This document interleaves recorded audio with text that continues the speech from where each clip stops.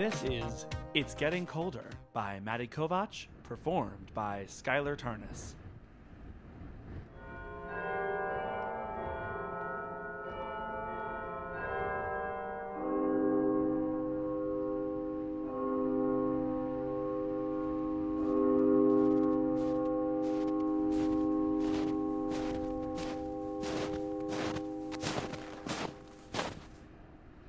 Hi.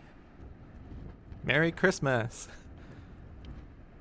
You've been out here a really long time. There's like a layer of snow on your jacket. You are frosted. How are you? That was quick, wasn't it? When I was a kid, Christmas Mass used to feel like forever. I never used to believe my dad when he said it was just an hour. But he was right. 10 years goes by really fast, too. I brought us something. Remember when we used to steal this from behind the altar? I mean, it was just that one time, but... Don't worry, it's unblessed. You don't want to drink too much God, right? Cool. This is great. What kind of things did we used to talk about? Everything. That's not helpful. I've heard you're doing really well. Like, really well. I always knew you would with that big, stupid brain of yours. Yay. Can I tell you something really boring? It's kind of crazy, but boring. I keep having this dream where there's someone in my bed. Don't worry, it's not a sex dream. Well, maybe it is. I keep having these dreams where there's just someone in my bed and we're like almost asleep, like right on the cusp of it, and it's like, nice. And it shouldn't be nice, right? I should be scared, right? If I never know who he is and he's always different, even the way we sleep together is always different. Sometimes he's next to me or on top of me. Sometimes my head is on his chest. Or actually, sometimes the bed is so big, like big in the way your parents' bed is big and endless when you're a kid, and the covers are so blue it's like an ocean and I can't find him. I dive in to find him, but I can't. And then I wake up and panic because if I'm looking for him so desperately, does that mean he's important? Does that mean I want him? Why don't you talk anymore? You used to talk so much. I used to be the one who listened. Is it because I'm being weird? Because you've been weirder than this. You're the one who was always next to me every day, just talking. About things I'd never heard of. Things that were interesting. Do I remember what they were? No. But I remember feeling interested. Which is a feeling I haven't had in forever. I'm 26 years old and the most interesting part of my life are these fucking dreams. That's not true. Don't worry, that's not fucking true. I always thought you were smarter than me. Oh my god, not just smarter. The smartest person I'd ever met. But maybe that's just how everyone feels about their best friend. What's going on? You always used to have so much to say. What happened? Snow's getting heavier now. Jesus Christ, you'll get sick if you stay out here. I'll get sick. Your mother sent me to get you. I forgot that she always liked me. She looked at me so closely when she was talking to me, like she was looking for me. I'm right here. I think she knew how I felt about you. I think everyone knew. I think you didn't know what to do.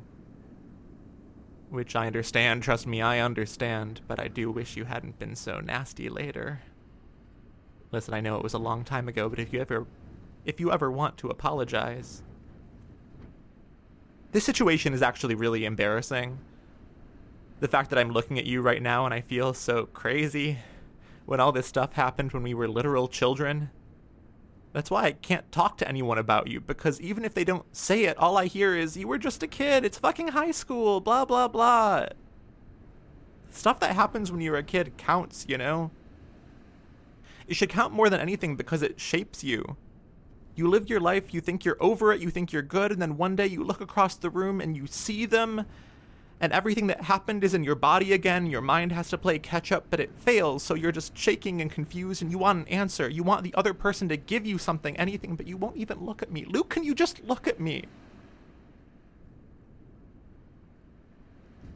Thank you. It's getting really cold. Okay. I'm going in. I'll tell your mother I tried my best. Fuck you and congratulations on all your success.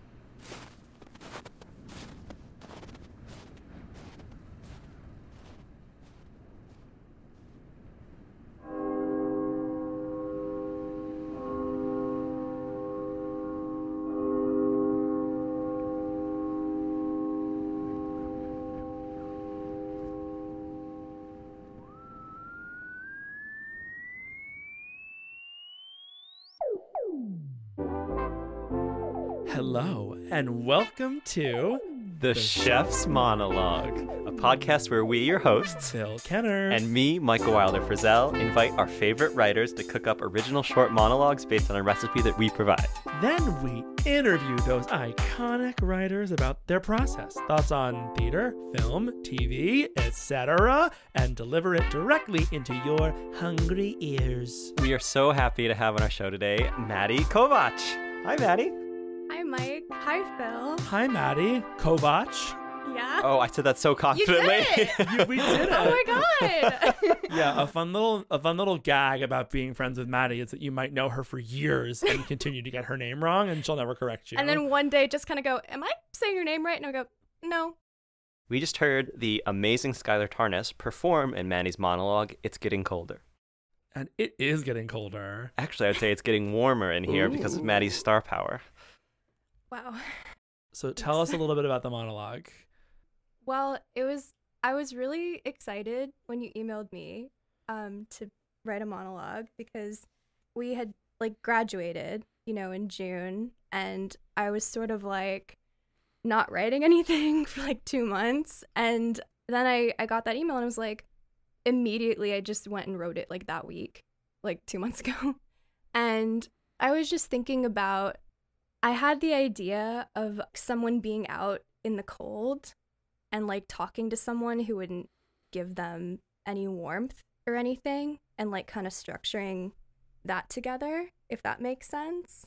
Or maybe that just happened. Maybe I didn't have the idea for that. Maybe the idea was something else. But I know that was the thing I got really excited about when I started writing it, and it was really fun to write. And Skyler did a great job. How was it using the ingredients?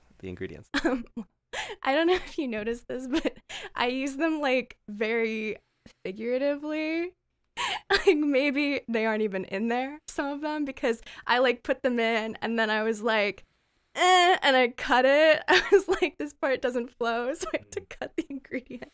I guess when you cook, you can do that sometimes, but usually when you add something, you sort of have to keep it in. So, but I was definitely inspired by all of them. They were very fun.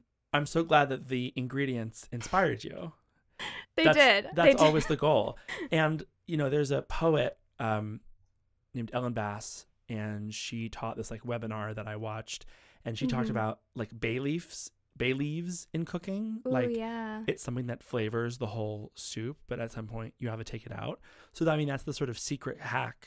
Listeners of the Chef Monologue, that is a secret hack in using a writing recipe, is that unless the thing you're submitting for requires you to have those things still in there, cooked in, some of these ingredients are just meant to be a flirty flavor that you can remove from it. And that's always something I struggle with in my writing is feeling oh, this is so important. It informs the whole piece, but it's just not serving it anymore, and I have to get rid of it. And sometimes you have to be you know what? The bay leaf has to go. The audience might not see the bay leaf, but it's there. I have to trust that whatever purpose it served will continue. Yeah, that's definitely what happened. I really like that metaphor, because even when I took the thing out, I was still oh, it still shaped it in a way that I liked. So thank you for your ingredient list. How does It's Getting Colder line up with your other writing? Oh, it definitely does, because you both have read a lot of my writing, and in a thing that I write, there always has to be some environmental thing. It always has to be raining or snowing or we're on a boat and there's water everywhere or something.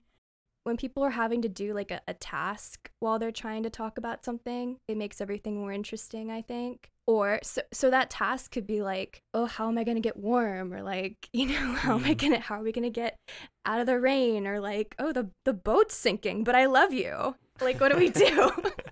That's Titanic. Anyway. So you wrote Titanic. Yeah, sure. Yeah. Never let go. So you would say that environment is a huge part of what you write. Yeah, I think so.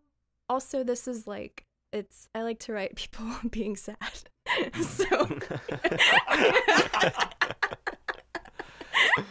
And snow and rain does make that easier. And sometimes as a writer, it can feel like an arbitrary choice to put some kind of weather in there. But then you have to remember that, like, as human beings, we're incredibly affected by even just the slightest change in the environment. Like a cloudy day can put you in such an unbelievable funk. And so, like, why not do that to our characters? Of course it's snowing. It wouldn't be the same with this monologue if it was like, 60 and breezy and it was sunset. Like, no, it's Christmas, it's midnight mass, and it is snowing. It's snowing. It's Jesus's birthday and it's cold outside. Can you talk to me about a piece of teenage media that made you fall in love with media or with writing? And remember, there's no cringe. There's no cringe in this podcast. No, good, because I'm going to say Doctor Who. Yes, of course. Did you guys watch Doctor Who? I did not watch it. I remember catching episodes on BBC America and like on, but I never watched it like through all the, David Tennant and all the different doctors. I never did it. But who was your doctor? Was it? Oh, well, I started with Christopher Eccleston and I loved him, but I was madly in love with David Tennant when I was in high school. Oh, I mean, how would you not be? I still am. Phil, did you watch Doctor Who? I did not watch Doctor Who, No. but okay. Well, the nerd things I had at that time. Great. I was on Tumblr between the years of 2010 and 2013, so there was and long after that. But I mean, that was like a specifically, GIF, whatever you want to call it, heavy Doctor Who moment. So I feel like I watched it. Okay. Well, since you're not familiar, I'll explain why that was a good writing inspiration, because Doctor Who just like, they can go anywhere, they can do anything, but the Doctor is just always like such a well-written character. Like there's just so much going on with him, and he always is like changing up his companions. And I remember watching it in high school, and that was kind of the first time I was like, oh, this is like a well-written thing that I watch. Like every episode is like pretty solid. So yeah. And the freedom it gives you as a writer. Yeah, in the episodes there's always like a huge stakes, because the world is always ending and everyone is about to die. So I think that's good too for writing, because we're always, when we taught this year, I was always like, make something happen, have a conflict, have the characters want things. Yeah. Why do you think, as writers, are there people you've taught, or just as as colleagues, I suppose, as we look around, and it's something that I struggle with, why do you think we struggle with writing stakes? Like, why is it? Because we know, like, I think as consumers of media, we have a pretty good stake. Like in every episode of Doctor Who, like you said, the world is ending. But then why, when we start to write our own stuff, suddenly we struggle with that? I think sometimes writers, I will speak from this, like, I think sometimes we're avoiders of conflict, and the way we express ourselves is by writing about it. Like maybe we started by journaling when we were kids, and then that turned into like something really structured, and journaling turned into a play, and I think that's still how we kind of write. Like I know I was looking back at my earlier notes for this piece, and it was definitely like, it was just sort of like a couple lines of something that I was not very interesting, and then it turned into this. But it was something I was writing about because I was thinking about something, and I was thinking about a dream I was having. Last year I was like living alone for the first time, and I kept having these dreams where I was like in bed with a man. I was just like thinking about that this summer I was like, well, that stopped, but that was an interesting time this year.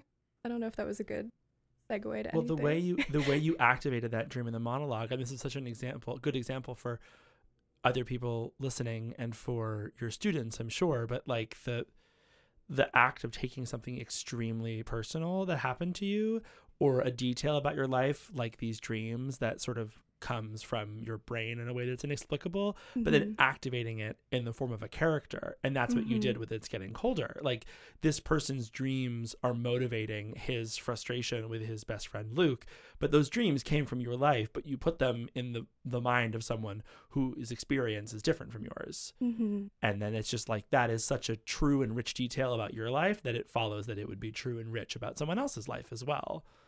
And that is like what you said. It's journaling meets playwriting in action. Yeah, I hope that thought tracked a little bit. Certainly.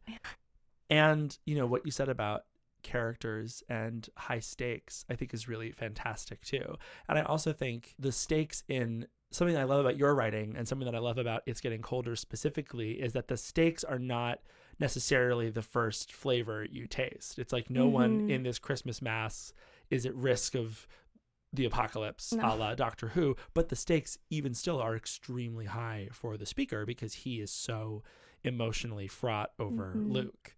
And so you have found a way to mix those two things. You love the high stakes from Doctor Who, and you also feel the truth of those dreams and those longings, and you put those two things together. And that's what I think makes the monologue so successful. Wow, thank you. That was so well put. Of course. I mean, you wrote it, so. Thank you. Listeners at home, you can't see, but Maddie has brought in a prop, and we are so in suspense about what potentially she's going to stand about. So.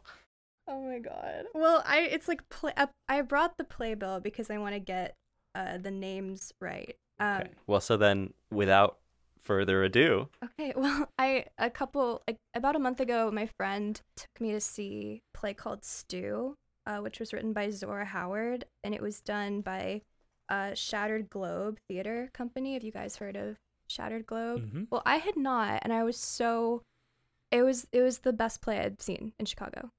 It was my and I've been here for a year. It was my favorite thing I've seen so far. And it was partly because I think it was so well written. The actresses, it was an all-female cast, were just so good, and I was obsessed with it. And I just walked out of the theater feeling so excited and like thinking about it and like, oh, I learned things from this, and it was just a really good feeling. But it's a play that takes place in a kitchen, and they're cooking the whole time, which I thought you guys would love. Hey, come on, chef dog. Really? Yeah. But it's like they keep trying to cook the stew, and then it's like not working, so then they throw it out. But the whole time, like, people are doing different tasks and like chopping things. At one point, this woman is like, the main character is really angrily shaving a carrot, and while she's yelling at her daughter about something, like she's shaving a carrot like over the trash. And I'm like, what an amazing thing for someone to do while they're angrily yelling at someone. It was just incredible. And this is a play. I think it was a let me check. Doesn't say. I think it was a Pulitzer Prize finalist. That's really cool. And the playwright's name again? Zora Howard. Zora Howard. Stew by Zora Howard. It was really good. From, you said, Shattered Globe Theater. It's a really good play. I really liked it. Fantastic. An incredible 1 minute stand. Where was the show? What theater was it at? It was at Theater Wit. Oh, incredible. Theater where Wit. We've all been before. Yes, we love Theater Wit. Yeah. Chicagoans, you know what we're talking about. Non-Chicagoans. Theater Wit is like an incredible, 3 theaters in it? 3 theaters? It's like different theater companies use it. They have their own programming. They're just an incredible community space. And they're right next to a cat cafe. Oh, I didn't know that. Oh, yeah. Oh, yeah. They are right next to a literal cat cafe. And those little kitty cats just like come right up to the window and are like, adopt me. And I'm like, oh, I would. Sorry, darling, I have to go to the theater first. Yes, I must go to the theater first, and then I'll adopt a kitten. My friend and we snuck her puppy into the theater when not for this play, but we went and saw another play there a little while ago, and we snuck her puppy in. I need the details of that story now. It's our friend Alika, and she just got a puppy named Wesley. And she like, when she goes to the theater, she brings him in her little bag, and we sneak him in. And then when the lights go up, people are like very excited to see the dog. People are like, oh my God, a puppy just sitting in the theater, and it's really fun. We're like, well, there's nothing you can do about it now. We we did that. So now we can leave. Oh my God. Does the dog bark during the performances? He's very good. He's very quiet. That would be talk about stakes. I feel He's like I'd be also watching like a Chihuahua. He's very tiny. Oh yes, God. yes. It's the cutest thing. I ever. would kill her. I mean, she's gonna listen to this.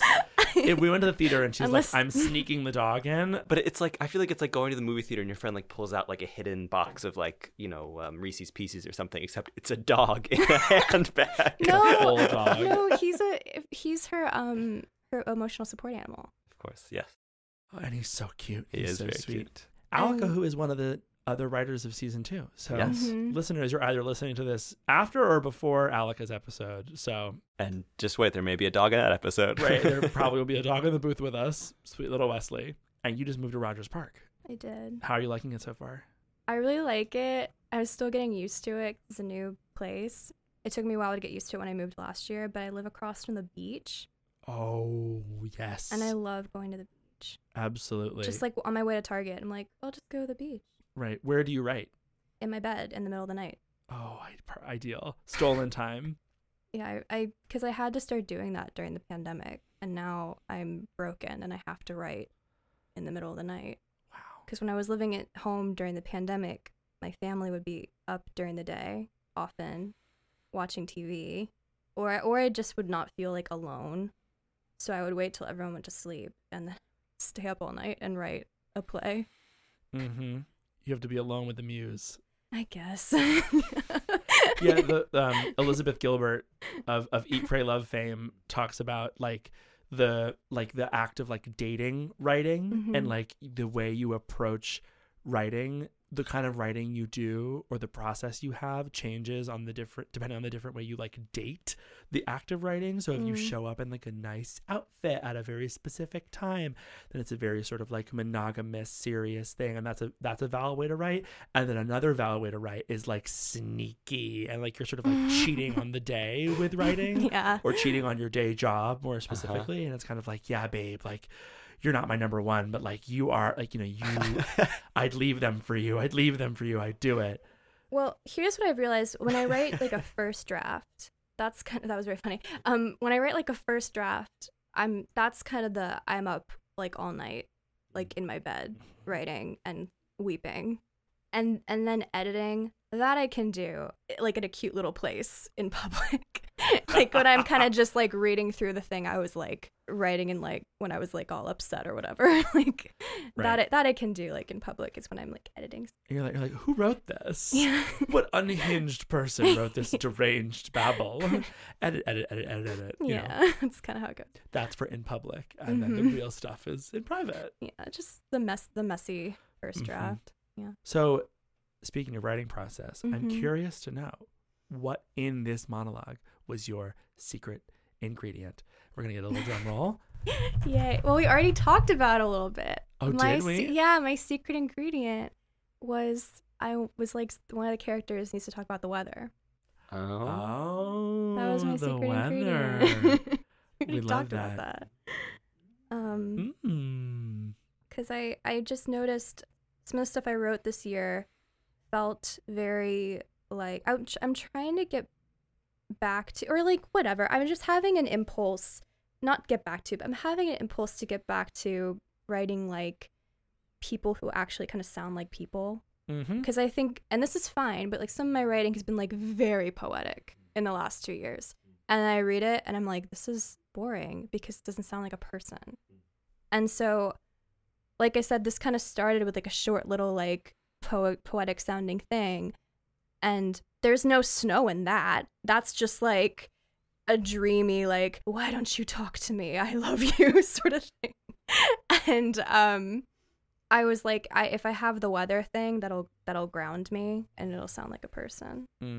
So and also Chekhov. So And also Chekhov. That's the title of this episode.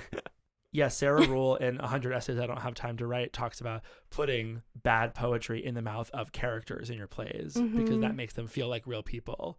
Not saying, of course, that any poetry we heard today is bad, but that like when you write, I know this is true for me, especially like when I write like something very emotional, and it sort of feels like a poem. It's sort of a journal entry meets poem. And then I read it again like 3 months later. I'm like, oh, Jesus Christ. I was feeling this feeling so hard. But then it's like, oh, like put that in the mouth of a character and they'll feel really human. So there's that. And now I want to ask you, Chekhov. What is Chekhov to you? Why does Chekhov light your fire? Talk to me about Chekhov. The two plays that like I read when I was in undergrad, like a freshman in undergrad, that really made me like plays and made me really understand plays were The Cherry Orchard and Mr. Burns. And I think if I had read any other Chekhov play, I think it would have done the same thing. But for some reason, it was The Cherry Orchard. And I just remember I kind of feel like this whenever I read Chekhov. And first of all, I'm astounded because I read stuff where I read moments that just feel so contemporary in Chekhov, and I'm just like, this is from like 100 years ago, like, but it's this really contemporary feeling between people that's happening, like them being awkward with each other, them not saying how they feel, and I think I really identify with it because there's a lot of stories that we see where the main characters or whatever, there's the focus is on people who are always like being very loud and very big, and that makes sense because that usually is the person who drives the action. But I'm always like in love with the characters in Chekhov who are not saying what they're supposed to say, and they're not doing what they're supposed to do. And I really relate to that because in The Cherry Orchard, and here's the thing about The Cherry Orchard, the other thing about The Cherry Orchard is, you know, the guy, the Lepakin, is that his name? He's the lawyer. I haven't read it in a while. I think so. He's the lawyer who's trying to get them to sell the estate. That's what the Cherry Orchard is like. There's this rich family. They've had this estate forever. They're out of money. They need to sell the estate, but they're like, nah, this is our home. It'll be fine.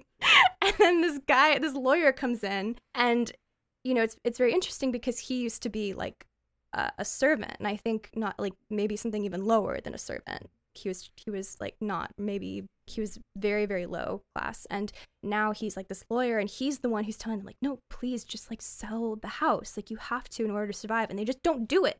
And then finally he comes in and he keeps saying the Cherry Orchard will go up for auction on August 22nd, and August 22nd is my birthday. Hey. And I didn't realize that until like last year when I reread it, but I love that. And he keeps saying it, and they're just like, whatever, let's talk about life, and then let's look at our phones, let's listen to a podcast, let's fall in love, let's just live and not worry about this. And then finally he comes in during a big party they're having, because they're like, let's have a party instead of worry about our finances, and he's like, I bought it. And spoilers, but I just like, it's very emotional for me. And then they have to deal with that. Then they're all like, okay, now we have to leave. And no one does what they're supposed to do or says what they're supposed to say in that play. And I just remember reading that and being so moved by that, because I'd never seen that in anything before. Because I just find that people in stories are always like, I know what I want. And that's good. But I guess in the things that I write, a lot of the people, like, they know what they want, but they're avoiding it. Or they don't know what they want, and that's excruciating for them. So that's why I like love Chekhov. Do you guys like Chekhov? Yes. Oh my God. That was also like a 1 minute stand for the price, 2 for the price of 1. That was amazing, gorgeous. That was some serious Chekhov standing. Well, I saw this play, Stu, and I loved it so much, but I haven't like read it, so I don't know if I can analyze it super well, but I read the Cherry Orchard like 3 times. So and it's gorgeous. Yeah. And I think you were talking about Chekhov characters who say stuff they're not supposed to. I think of Irina in The Seagull when her son is putting on the play, and she's just out loud like, oh, this sucks. Like, baby, this is the worst thing I've ever seen. And she's turning to the other guests and she's like, isn't this so bad? And he's like fully within earshot of her, hearing all of it. And Nina is up there acting her little butt off. And Irina's just like, she's bad, the script's bad. And that makes you fall in love with a character. Yeah, You're and like and you need Irina too. Like the play could not just be like, Marya in The Seagull, who's just like, I love him, but I'm telling everybody but him, you know? Like you also need Irina, who's like going up to Marya and is like, look at at both of us. Who looks younger? You know, like you need he just has every type of person. And it's just, I guess that's why I love Chekhov. And you need her being horny for Trigorin, and you need her also like being sort of domineering over her son. It's just, Chekhov plays are extremely horny, and no one's talking about that. Yeah. Well, it's because of all the yearning. Oh, yes. Because of all the yearning. Yearning because people are not kissing. Like, people are not kissing in Chekhov, so they're just talking about it or feeling it. And horny, yearning, horny. They do Yorny, kiss. herning. It happens sometimes. You should see a doctor about that. Yeah, if you have a yearning hernia, then you need to go see a doctor. You need to consult a medical professional. What a perfect note to end on. Yeah. Maddie, thank you so much for doing this, for being here, for writing It's Getting Colder, for sharing your beautiful self with us. Yeah, thanks. This was Thanks a for dream. having me. This is a good podcast. I listened to it and I was like, you heard it here first. I was like, this is really good. Oh, wow. Thank you. So... the meanest thing anyone's ever said to me was said to me by Maddie one time. I don't know when it was, but I was doing... I know what it was. Oh, I know you know what it was. I'm telling the listeners before we leave.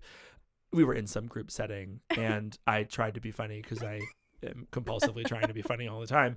And, no one laughed at my joke or no one heard it, whatever. I sort of absorbed the loss. And Maddie turned to me with extreme earnest. She was really trying to make me feel better about a joke that didn't land. And she goes, "No, Phil, you're really funny." And it's the meanest thing anyone's ever said to me. It was the most cruel, because she was trying to be really nice, and because she's a very beautiful soul and a beautiful heart, and she wanted me to feel better about myself. And I was just like, you did not just say that to me, trying to make me feel better. So anyway. Maddie Kovach, meanest person who ever lived. Exactly. It's true. No, just so everyone knows on record, actually truly is just the kindest and most brilliant, one of the most brilliant writers that I've ever really encountered. And thank you so much for such a gorgeous monologue. Maddie Kovach, thanks for being on the show. Thanks for coming into the studio. Thanks guys.